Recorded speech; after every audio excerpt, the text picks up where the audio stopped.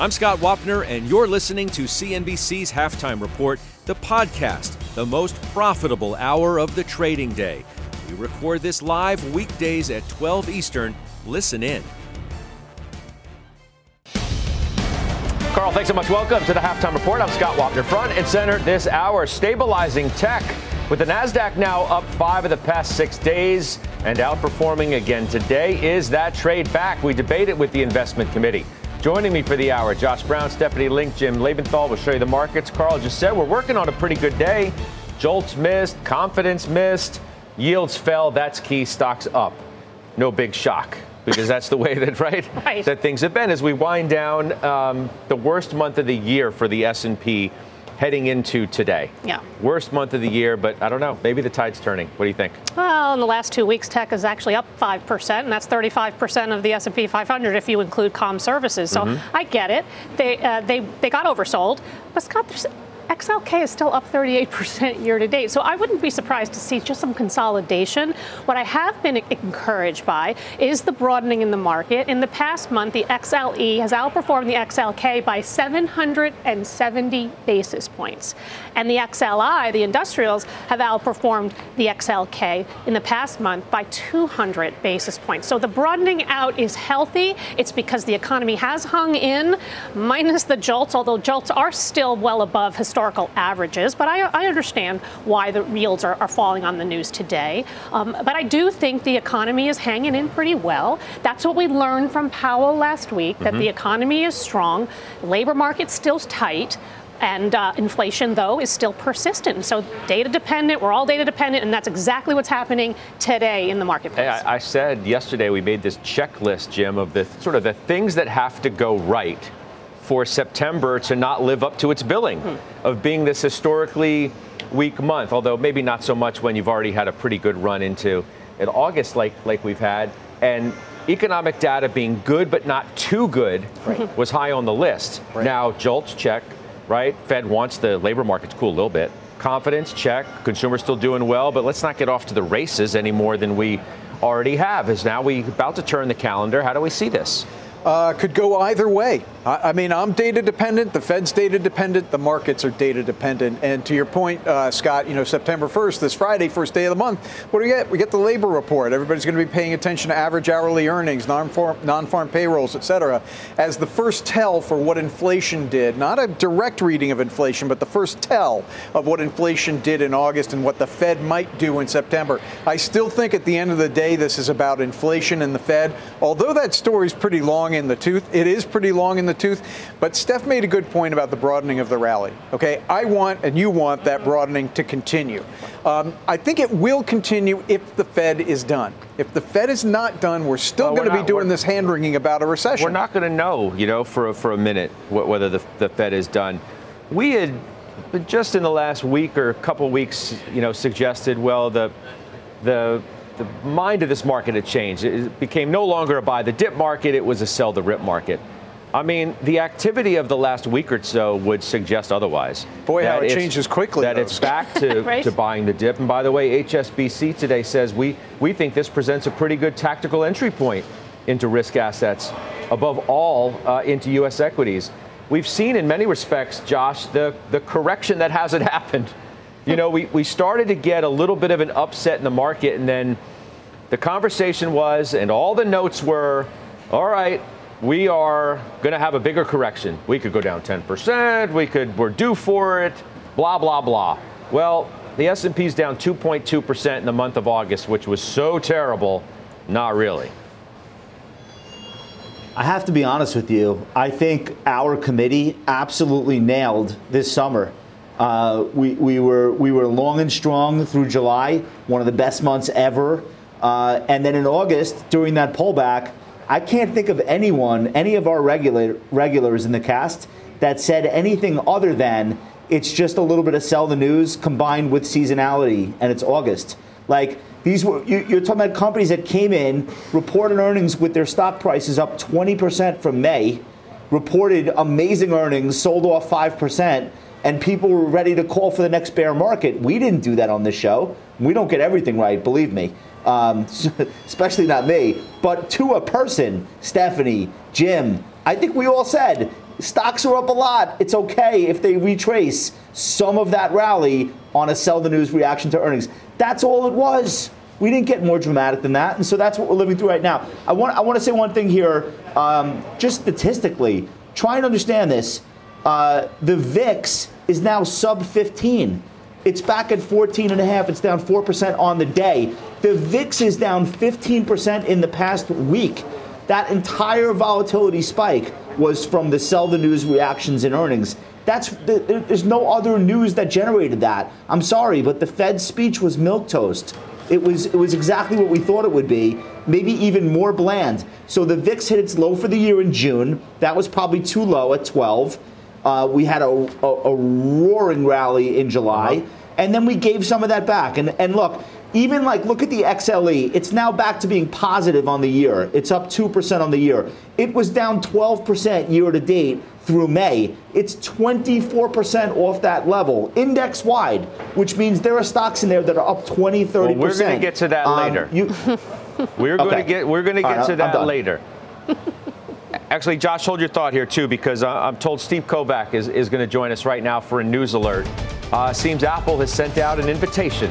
Is that the case? That is the case, Scott. This is going to be the expected iPhone 15 event. September 12th is the date. Now, look, same thing that we talk about every year, Scott. New iPhones, probably some new watches. Those are going to be the key things. As far as what to expect, Apple has basically admitted they're going to do this. The biggest change to these iPhones is going to be the plug. That charger on the bottom is going to move towards USB-C. That's the kind of universal plug that Android devices use and basically every other gadget on the planet uses now. So we're going to hear a lot about chargers and plugs and things like that coming up at this event, Scott. But this is, as expected, September 12th is the date. And they usually start selling those devices a week and a half later. So probably the following Friday is when you can expect to see those new iPhones go on sale, Scott. All right, good stuff. Steve Kovach, thank you very much. It just lets us continue this conversation about tech, guys, because, again, we're going for 6 of 7 up days on the NASDAQ.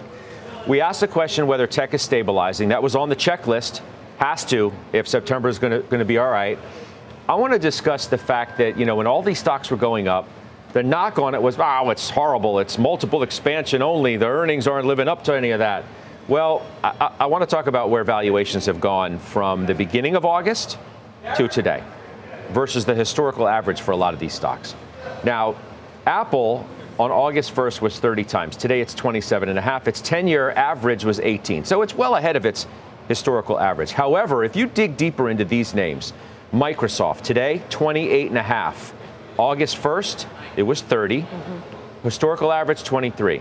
Now it gets interesting. Alphabet, 23.5 today, 23.5 on August the 1st, 23 is the 10-year average. Amazon, wow, it's really expensive. Today it's 47.5. It was 60 on August 1st. The 10-year average is 122. And on for NVIDIA and Meta. We see that here. My point is that valuations have come in, Steph, so that's one of the, now some of them may still be above their historical averages, but nonetheless, they've come down a fair amount in some of these cases. Meta, 18.5 today. August 1st, it was 21. The historical average is 27.5. I think out of the entire list, that's actually the most interesting one, right? Because it is trading well below its 10-year average at 27.5 times. It's trading 18 times. Just a couple of weeks ago, it was at 21 times. Only issue I have is that in the past year, it's gone from 14 times to 21 times. So you did have definitely a re-rating. But that is because it's the year of the efficiency, but also the surprise was that revenues are going to start to accelerate. And they are. 11% last quarter. We can do 25, 30% in the second half of the year or in the fourth quarter into the first quarter. The point of it being they have a great product cycle. They don't get enough credit for AI, in my opinion, Scott. AI advertising has been real impactful. They said that all of their advertisers are using at least one AI ad. That's number one. And we're in early innings, right? And it's driving higher engagement, 7% higher for Blue, for Facebook Blue in the past quarter. And so we're just beginning for them. And I just don't think they get the credit. So I think a combination of cutting costs, OPEX, CAPEX, new product cycle, AI, the lack of appreciation, in my opinion, and then you have this multiple pulling back. I was trimming a couple of weeks ago. I'd absolutely buy it back if we see a little bit more of a pullback. Say we do get the volatility in September. I feel like one of the stories that hasn't gotten talked about enough, Josh Brown, is Alphabet. Alphabet's up 54%. Say it. Okay, listen to this, okay? Alphabet's up 54% year to date. And I mention it, and I go to you first because I know you want it. And Jimmy, I'm going to come to you too. So they hold this event today, Google Cloud Next, out in San Francisco. Now, NVIDIA gets all the love. Microsoft gets a lot of that love too. Now, it was on January 23rd that Microsoft announced that $10 billion investment in OpenAI. Everybody was like, oh my God, Microsoft's kicking everybody's butt in AI. Google's dropped the ball. They had DeepMind in-house. They did nothing. They lost the race to AI before everybody even got to the starting gate. Now, that was wrong. Listen, May 1st, the likes, Brad Gerstner came on, sold it. He said, they dropped the ball. And that really reflected where market sentiment was at that moment. The prevailing view was that Alphabet dropped the ball and everybody else had this massive head start into where AI was going to go. Well, you want to know what Alphabet and Microsoft have done since January the 23rd? Alphabet's up 38%. Microsoft is up 36.5%. The point being that the demise of Alphabet was greatly exaggerated. And I don't think it gets talked about enough. Yo, play the tape of me saying that because... Come on. I said that for like 3 months. What are you people talking about? There is no AI without Alphabet. What are we doing here? Anyway, listen, I'm going to make this very, very simple for you. Not for you, for like the collective, the royal collective you. The collective us. You don't, right. No, like all kidding aside, look at my face and listen to me speak, okay? So I choose my words very carefully, and I hate repeating myself. YouTube is bigger than Netflix. Do you understand that? This is a $1.7 trillion market cap, and if YouTube were standalone, you have no idea what its valuation would be. It's not standalone. It's a part of Apple. It's bigger than Netflix. It has a higher annual run rate than Netflix revenue. I'm serious. That's true. Has more users than most of the other streaming platforms combined. And if you talk to somebody who's under 30, they don't live any sort of lifestyle without YouTube being front and center. Everything else is a secondary or tertiary option for their entertainment. YouTube is about 8.5% of all TV viewing. So we talk about like who's going to buy Netflix and Disney Plus. Can they get from 100 million to 102 million subs? And who cares? YouTube is already far beyond all of those platforms. And that's just one part of the Alphabet story. So I am bullish here. I never believed this narrative that OpenAI, a not-for-profit thing that started 10 minutes ago, was all of a sudden going to beat Google search up. It didn't play out that way, and it never will. And that's why I remain long the stock. One other thing, Steph, no offense. 5-year numbers. I bet most people don't know this. You probably do. Alphabet is compounding at 16% a year for shareholders. Meta is 10. That is but that's because last year was horrific. But that was because last year the stock was down 60% on the year. Come on, that's ridiculous. We've now seen a re-acceleration. Stop. That is not that. Apples and oranges, Josh. These are the numbers. No, these are the numbers. Apples and oranges. The point, though, you want to know the 10-year number? Hold on. Wait. Jim owns Alphabet too. I own what a difference 7 to 8 months makes. Yeah. Right from where that narrative was on that day, where Alphabet was getting crushed, both stock-wise and narrative-wise. So let's talk about this. And first, thank you, Josh. Thank you very much. I share your enthusiasm. I'm going to dare to say anger about what was going on 6, 7, 8 months ago. I'm not only long this stock. You know, Scott, and most people know I'm underweight tech, but I'm actually overweight Google, Alphabet, versus the S&P 500, because the multiple has been so easy to digest for so long. And that instance, I forget if it was December or January, where they stumbled out of the gate on Bard. It gave some wrong answers. Stock went down below 100. That was an opportunity to load up on this stock. Let me reiterate. I'm 100% with you. 23.5 times today, 23.5 times on August 1st. 23 times is the 10-year historical average for the forward PE. It is very digestible. And to even, hang on one second, Steph. To even people like me, and I'm going to dare say Steph as well, who really pay attention to multiples, and maybe we look at 23 and say, it's a little high. Not for an asset-light, cash-heavy company like Google. This isn't like, you're buying Caterpillar, which I happen to like. Don't be offended. At 23 times. This is Google. This is asset-light, cash-flowing machine. Okay, but then I don't have beef with Alphabet at all because I don't think it's all that expensive. I just happen to think that Meta is a lot more. You got drawn into this. You don't have to take the bait. No, but I think Meta is actually cheaper, and I think there's more upside because no one appreciates the acceleration that we're about to see in the total revenue story.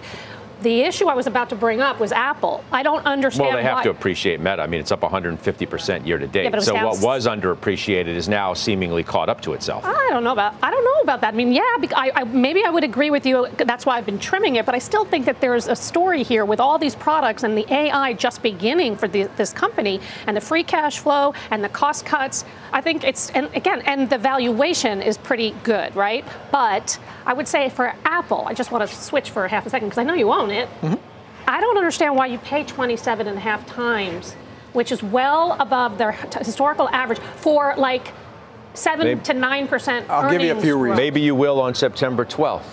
Okay. I mean, I'll give you a few. This is their moment, right? The September upgrade cycle is everything. I hope I don't need that white thingy for the charger. You're going to need it. I hope they get rid of that. But my point being, I don't mind paying 18 times for 25% revenue growth, right? Or accelerating revenue growth and operating leverage, as we talk about all the time. I don't know what you're really getting in terms. I mean, I would say double digits, obviously, for Alphabet. Okay, I get that. I get YouTube. I understand their assets. I've owned it in the past. But maybe you got to pay up a little more for the most powerful installed base in the history of technology. I don't know. I just think that's a lot. I think it's a really expensive multiple for what you're getting, and I think you can find other names at cheaper valuations. So the other one, speaking of AI, Broadcom, which I'm coming back to you on because they report Thursday. Yeah. And this is the one that people say, you get a lot of the bang for that you get with NVIDIA, but you get it for a cheaper buck because the valuation's not the same. Right? Today it gets the target raised to $925 from $830 at Piper Sandler. Thursday after the bell. It's up 50% in 6 months. I know. You saw what happened to NVIDIA when it was up 50% in 3 months, and it reported a blowout quarter again. Yeah. So what does that mean? I know, and it started the year again at 14 times forward, and it's now at 21 times, right? So it's had a nice run. The expectations are really high. I think they're going to deliver. I love the diversification that this company offers. AI, cloud, data center networking. Apple is a 20% customer, so I like the diversification. It's not a pure play AI like the NVIDIA story. So I get why NVIDIA trades at a higher multiple, but I think this is really growth at a reasonable price. They've got $18 billion in free cash flow, $9 billion buyback left on the docket. They're probably going to raise their dividend next quarter, which they typically do. And AI networking is going to go from 10% last year of total revenues to maybe 25% next year. That's real growth, in my opinion. And that's why I say 21 multiple for that kind of growth I can live with. Jimmy, you just bought NVIDIA. Why'd you choose NVIDIA over Broadcom, right? Well, look, NVIDIA is in a class by itself, I feel. Broadcom's a fabulous stock. I'm not taking anything away from it, but I feel like as far as AI goes, there's something special about NVIDIA. Look, the numbers that they're putting up, the billions of dollars of revenues that they're beating on a consistent basis leads me to believe that that's going to continue to happen. I got you, but you're a valuation-sensitive person. Which is why, and this is a great point. I mean, this is a great point for the viewers to know. I have heartburn buying this stock. I do. Now, frankly, it's up from where I bought it, so I'm happy. But what I'm doing, and I've said this all along, I bought a 1% position of a stock that's likely to be 4 or 5% a year from now in my portfolio. My hope is that there's going to be some moments like last week where I can add to it, but there is no way to expect that this stock is going to trade at, mid-teens or even mid-20s multiples anytime soon. Not unless something goes dramatically wrong fundamentally, operationally at the company, which there is no sign of. There's no whiff, no hint of it. They simply can't produce enough of the chips to meet demand, which means they're going to control price. And that seems like it's going to go on for a long time. So it's a money machine right now. Hit Salesforce for me, too. They report tomorrow after the bell. Speaking of stocks that have done a lot, multiples a little higher. It's up 60% year to date. It's trading I shouldn't have sold it. 28, 29 forward. I shouldn't have sold it. That. I did sell it. And here's what you do with it now. Look, I'm not inclined to get back into it. I've got a portfolio of other things that I like really well. We're going to talk about one of them later on, so I'm not going to tease that now. But with Salesforce, 28 times forward, actually this year's earnings, which ends in January. That's a pretty forgiving multiple. It's hard to see them doing something so terrible on their earnings that the stock goes down meaningfully. The question is, will the revenue growth rate support future price hikes from here? Price rises in the share price? We're just going to have to wait and see. The one thing that concerns me about me is who at a major enterprise level does not use Salesforce already? Wait, the one thing that concerns you about you? No, about Salesforce. No, seriously, like if you're the... You did just say that, though. I was a Freudian slip. I get it. It's okay. Got a lot of thoughts in my mind. The one thing that concerns me about me. Did I say that? You did. You did. And you're going to let me off that easily? No, okay, I'm not. That's why I brought it up to underscore it. We're going to move on. Underscoring it. If you're a big company, Scott, and you're the CTO of a big company, and you don't have Salesforce in your IT lineup, what are you thinking? Meaning, most companies already have Salesforce. So the growth is questionable. Which is why total revenues are only going to grow up about 10.9% in the quarter. That would be disappointing. Okay, let's do this. Let's squeeze a break in because we have a number of moves to get to in our next block. Josh has sold a name that he's talked about a number of times. Stephanie's sold one, trimmed one, bought more of a couple things. We'll do it next.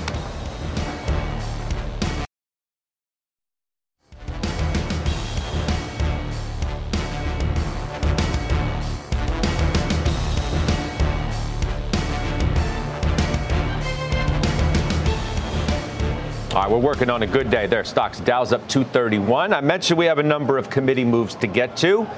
Josh Brown, Dutch Bros, no more. Why'd you sell it? I was wrong on the stock. I've been wrong for a while. They just fired the CEO, who I think was like the guy that got them to be able to go public, but has really failed in his 7 or 8 quarters talking to Wall Street. They have had good results, but the stock price just never worked. So they got rid of him. They brought in someone who is the president, is now going to be the CEO, and she comes from Starbucks. And I'm sure she'll find a way to better communicate with the street, but they've just been terrible at it, and I don't want to wait anymore. I had some opportunities to buy some other things that I like better.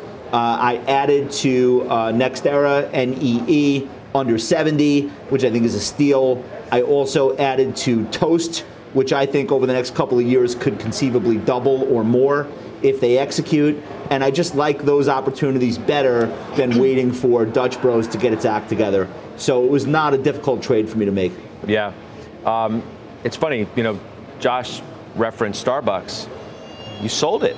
Yeah. How long you owned it for? 2 years. Why'd you sell it now? Well, I took gains. I was up 57%. I was up 57%, and I still like the story. I'm a little worried about their pricing power and the price points and how high it is. Even as inflation comes down and consumer hangs in, I just don't know if they're going to get the pricing that I initially expected. But I still very strongly believe in the China rebound and the opportunity for the company. And so if the stock were to pull back, Scott, I would absolutely buy back. I'm actually considering taking that money and buying more Nike because Nike has been miserable, and I think it's a better value. Yes, it had that historic losing streak. Yeah, and that's what I think that there's a better opportunity, right? So Starbucks is perfectly fine. If you have a long-term time horizon, you hold on to it. I needed the cash because I wanted to buy other things. I have a new position in CDW, and a little bit of that thought is they have 30% exposure to PCs, and I think PCs are bottoming, especially if you listen to AMD last quarter and you listen to Intel. Both saw sequential increases. Best Buy said something to that effect that PCs are bottoming today. So I like that story a lot. And then Lam. I've sold Lam. It's down 7% in the past month, and I still think it's a great story. The earnings power is substantial. Margins are going higher. Market share gains are substantial. And I think, the WFE spend, we're in the bottoming process. I don't know if we're bottoming this quarter or next, but I wanted to have a bigger position. By the way, I did trim Ingersoll Rand just because it's had such a nice run. I'm still 400 basis points overweight. Okay, so you bought more Lam, bought more CDW, trimmed IR, Ingersoll Rand, but I want to get back to Starbucks for a moment.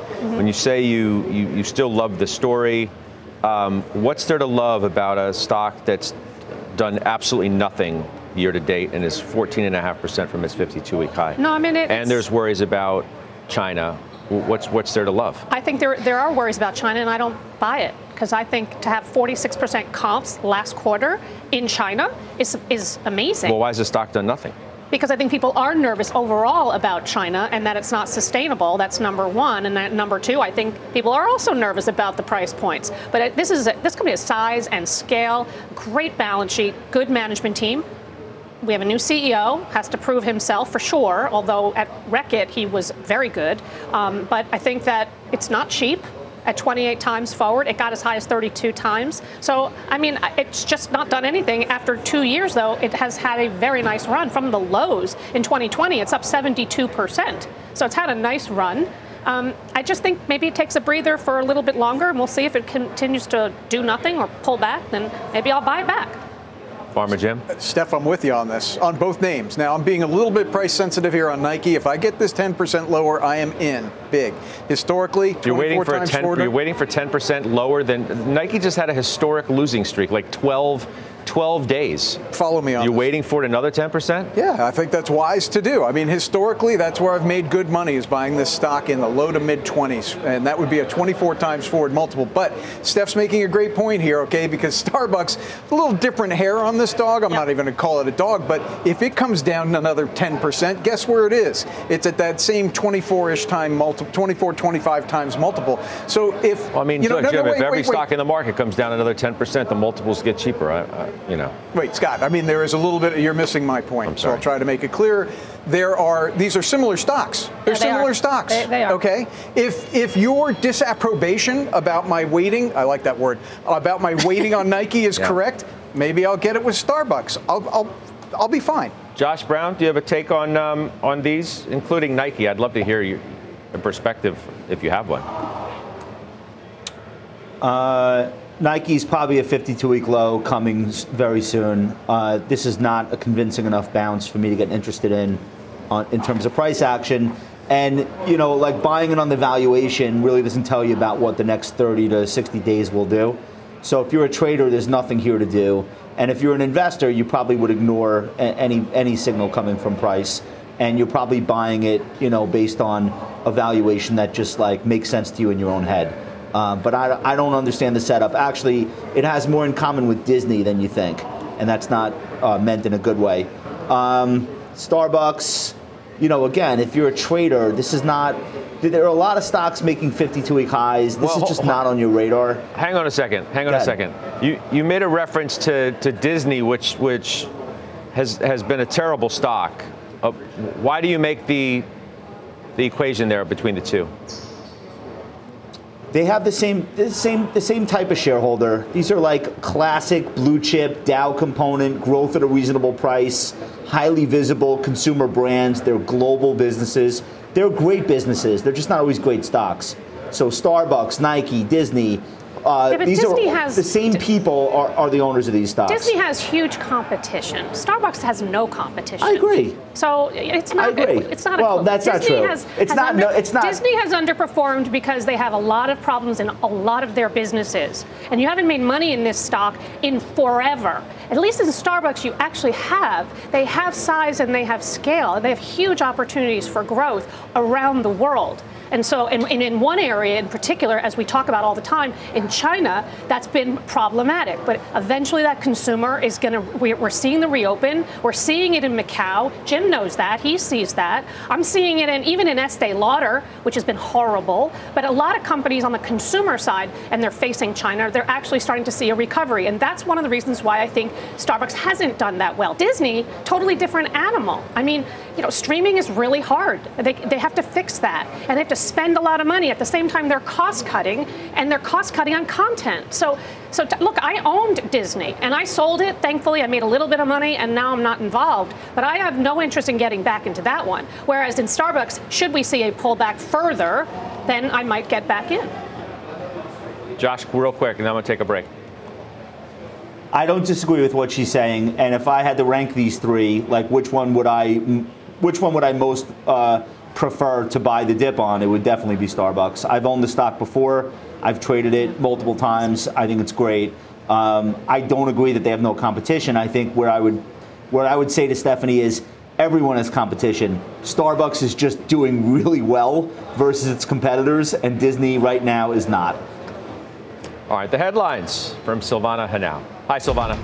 Hey, Scott, the National Hurricane Center has updated its forecast on the potential storm surge from Hurricane Idalia as it approaches Florida's Big Bend region. It is now warning of catastrophic storm surge inundation of 10 to 15 feet above ground level in that area.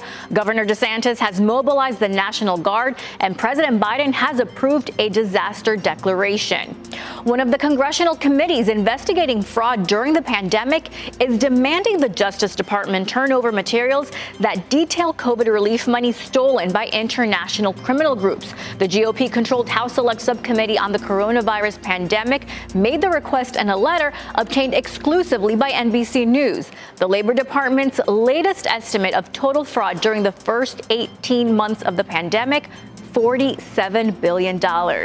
And the Kremlin says Russian President Vladimir Putin would not attend the funeral for Yevgeny Prigozhin. Allies of the Wagner chief posted a note on social media in the last hour saying a farewell ceremony has taken place. Scott? Appreciate that, Silvana. And now up next, the Bitcoin breakout, the big headline today that has the entire crypto complex rallying. The details are next.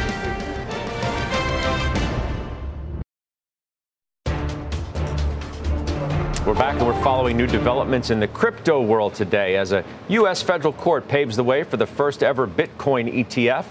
Bob Pisani here at Post 9 with the details. It only makes sense that you do this as the host of ETF Edge. I mean, you know more about this space than anybody. Well, it's an exciting development, and this may be a really big development here. So we had a D.C. court ruled in favor of Grayscale in challenging the SEC decision to deny allowing them to convert their Bitcoin trust to an ETF. This was a big court case.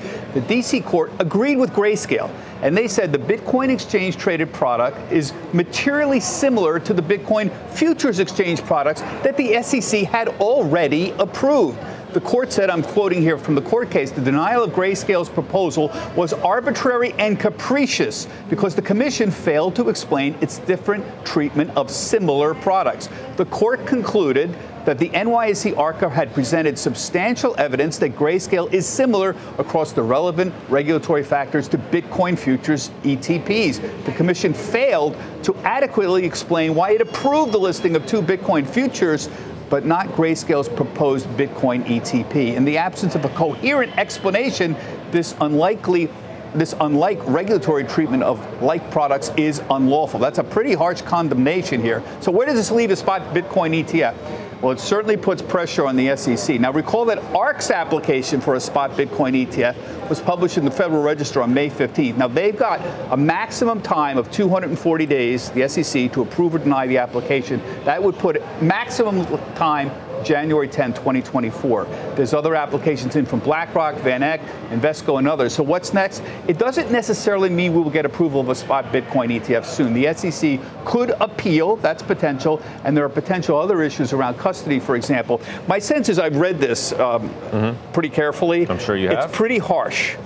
And so, yes, they could appeal. My sense is it's so harsh that they'd have to come back with some pretty strong arguments, and they may decide simply not to appeal at this point. Well, I mean, they could put it away for up until January potentially, but an appeal becomes less likely because it's so harsh. If it gets approved, I mean, theoretically, it just opens the floodgates for these products. Yes. From anybody and everybody who is in that business. Yes, and there are 7 or 8 that are out there. I'll tell you what happened here. They got caught up in their own logic. They were under pressure to approve a Bitcoin ETF. They didn't want to because the concerns about manipulation on these Bitcoin exchanges, legitimate concern. So they said, okay, we're not doing that, but we're going to approve a Bitcoin futures ETF. And the court saw through that. The court said, these are like products. You approve one and didn't approve the other. You can't hide behind the idea that this is a regulated product because it's a futures product. The court saw through that, and that was the logic trap. The tragedy is it doesn't make these concerns about manipulation on the exchanges go away. Those issues are still there. The court just said, you're precluded. You already approved the futures one. Let's get Josh. What's your take here? I know you have one because you've talked about this in the past. I would say the most interesting immediate reaction to this is the rally in Coinbase. For me, that 15% rally, I think it was up as much as 17% today, is very counterintuitive, because if you introduce a retail-friendly product that can be held in normal brokerage accounts in a wrapper that every retail investor knows how to use, like a Bitcoin spot ETF, especially if you end up with 7 of them, including something from Fidelity, something from BlackRock, Van Eck will do one, etc. If that happens, what does anyone honestly need to use Coinbase for if they're primarily doing Bitcoin and ETH, which is basically the whole market cap of crypto right now? So that stock rallying is strange, unless it's short covering because people think it means the SEC is running out of steam and momentum and will maybe be curtailed from bringing more suits. I'm not a lawyer, so I have no opinion on that, but my best guess is volumes for Coinbase quarter over quarter, I think are like 50 billion to 20 billion. I don't think that gets better with the introduction of 7 new Bitcoin ETFs. I think it actually gets worse. So that's an interesting counterintuitive move to just bring out here. Jimmy, what's your take? I think Bob pointed out one of the big things that this doesn't solve is the manipulation. It doesn't solve some other issues as well. The fact that it's used often in ransomware. The fact that there is actually an infinite supply of cryptocurrencies out there. I mean, this is still not something I would invest in. All this does is make speculation easier. Now, speculation. You wouldn't invest any of your client assets into Bitcoin ETFs if they were? Absolutely not. Absolutely not. And here's why.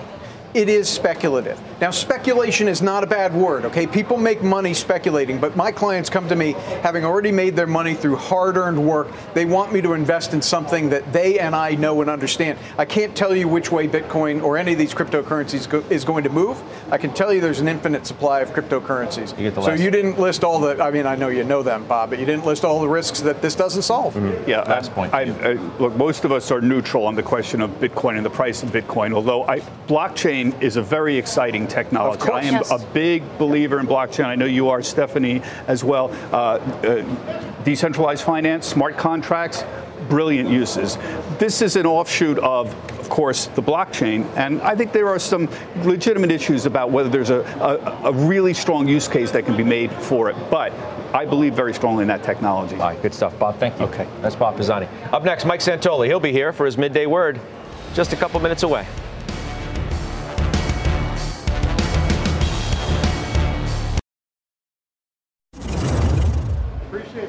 Welcome back. Senior markets commentator Mike Santoli here with us. It's no longer a buy the dip market. Yeah, I had to go back to that, right? That was just a couple of weeks ago. Yeah. Goldman's Flow folks saying that. Look, they were talking about some of the intraday mechanics and the zero-day options. It seemed like the dealers were going to be more postured toward pushing the market lower into supply. Whatever the takeaway was, clearly not enough changed below the surface. In other words, earnings estimates have continued to inch higher in the last few weeks. Yields, yep, they got scary for a little while. Yep. Threatened to break out. Maybe they still will, but for now, they're still in the range that we've seen in the last several months. If not fall, I mean, look at today, right? Yeah. Yields down. The data, jolts and confidence.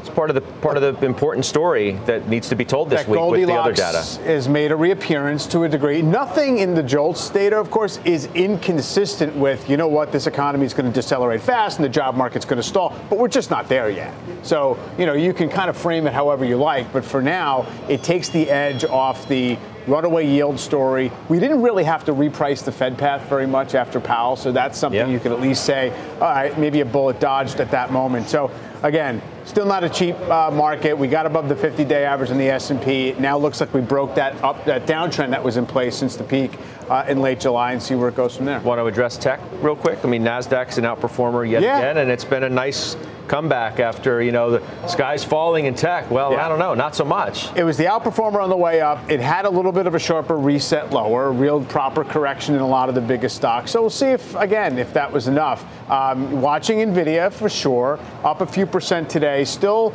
looking up at that intraday high that it put in the reflex after the results above 500. So we'll see. Good stuff. I'll see you on closing bell. Okay. All right, Mike Santoli. Coming up, it's in a league of its own. That is what one firm is calling this sector we're going to tell you about, the only group in the green over the last month. Stephanie making a move there as well.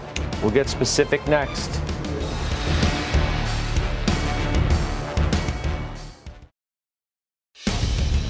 Welcome back. Energy, the only sector in the green this month. All right, Steph, you made a move. We referenced it. You bought more of a Dow component. Yeah? Yeah. Chevron. Tell me why. Yeah, the stock has acted poorly relative to the rest of the group, right? It's down 12%. It trades at 12 times earnings. You get a 3.8 yield. I've always liked it. I like their diversified revenue mix, right? Upstream, downstream chemicals. Nat gas is 25% of their mix, which I don't think gets enough attention on. They have a $3 billion buyback, 7% net debt. I like it. I think it's going to play catch up if energy continues to go. I still think energy is going to continue to go. You know, Josh, I recall you saying that you thought energy was poised for a move higher. Strategas points out they call it in a league of its own.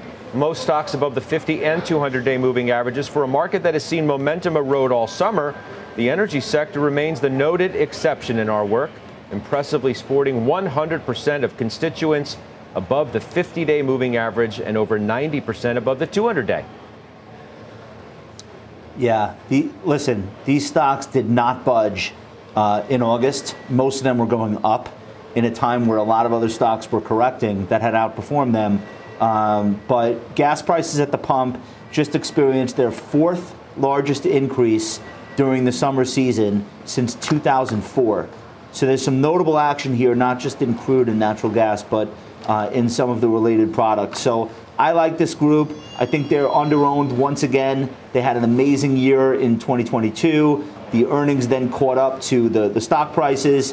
Now they've consolidated for 7-8 months. I think they can be bought. I own IEO, which is an index ETF, owning all of the domestic producers.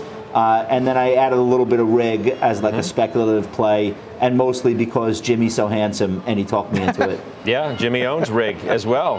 Cheniere and ExxonMobil. I'm a big believer in the energy space. Scott, Josh, you're handsome too. Thank you, my friend. I think there's a ton of fundamental reasons to be long energy here. Natural gas is way too low for what is still going to be a supply shortage in Europe this winter. We have to fill the strategic petroleum reserve. And what happens if China does break out of its malaise? Demand is going to go up. Supply is constrained, not only overseas, but here in the U.S. I mean, it's harder and harder to get shale oil out. So I love a really more high beta play like Transocean. I think that's a great way to get the best bang for your buck. ExxonMobil, Chevron, Texaco, I look at them as twins. They're great here. Roughly 10 times earnings, 3% dividend yield. Why wouldn't you own them? Last thing on this, if you look at the XLE, all it's done this year is consolidate the 2 years worth of gains before that. That's a setup for another leg higher. Okay. Quick thought on that? Yeah, no, I totally agree. I'm 10% overweight my benchmark in my portfolio in energy. I have a big weighting in SLB, Schlumberger, as you very well know. That's my biggest position, but Chevron's catching up. And Diamondback Energy, also very cheap at 9 times forward estimates, cutting cost and really good assets. So I think there's plenty you can choose from. Okay, we will step away for a couple. We'll come back. We'll do final trades on the other side.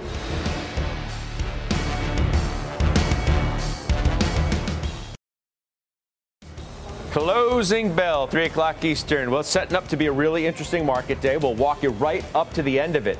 See where we close today. Cameron Dawson, Malcolm Etheridge, Lo Tony's going to talk to us about tech, and Kevin Simpson. He's always got some trades going on. So we'll reveal the latest ones, 3 o'clock Eastern time. I hope all of you will join me. Josh Brown, final trade, your first. Staying long alphabet, Playboy. All right. Bookending our show with GOOGL, Farmer Jim. In honor of my playa, Josh, there, we're going to go with Transocean. Forget the downturn over the last month. It's absolutely meaningless. What you're looking for here is those idle rigs to be put on contract. They're going to be put on contract at high day rates. Just wait, and then the stock will rise. That was horrible. Don't do that ever again. You're right. I know. That was not everything works. Seriously. No, that definitely did not. Don't do that again. Got it. Box checked. Stephanie Link. Elanco, it's trading at 14 times earnings. It's down 3% in the year. You know I'm a big fan of animal health, growing at 10% CAGR, $59 billion industry. They have a great pipeline. This is a spin from Eli Lilly from 2018 that went bust. It was done at $24 a share. The stock's at about 12. So I like the valuation and the story, and so I'll be buying it. All right, good stuff. See y'all in closing bell. The exchange is now. You've been listening to CNBC's Halftime Report, the podcast. You can always catch us live weekdays at 12 Eastern, only on CNBC. All opinions expressed by the Halftime Report participants are solely their opinions and do not reflect the opinions of CNBC, NBC Universal, their parent company, or affiliates, and may have been previously disseminated by them on television, radio, internet, or another medium. You should not treat any opinion expressed on this podcast as a specific inducement to make a particular investment or follow a particular strategy, but only as an expression of an opinion. Such opinions are based upon information the Halftime Report participants consider reliable, but neither CNBC nor its affiliates and or subsidiaries warrant its completeness or accuracy, and it should not be relied upon as such. To view the full Halftime Report disclaimer, please visit cnbc.com/Halftime Report disclaimer.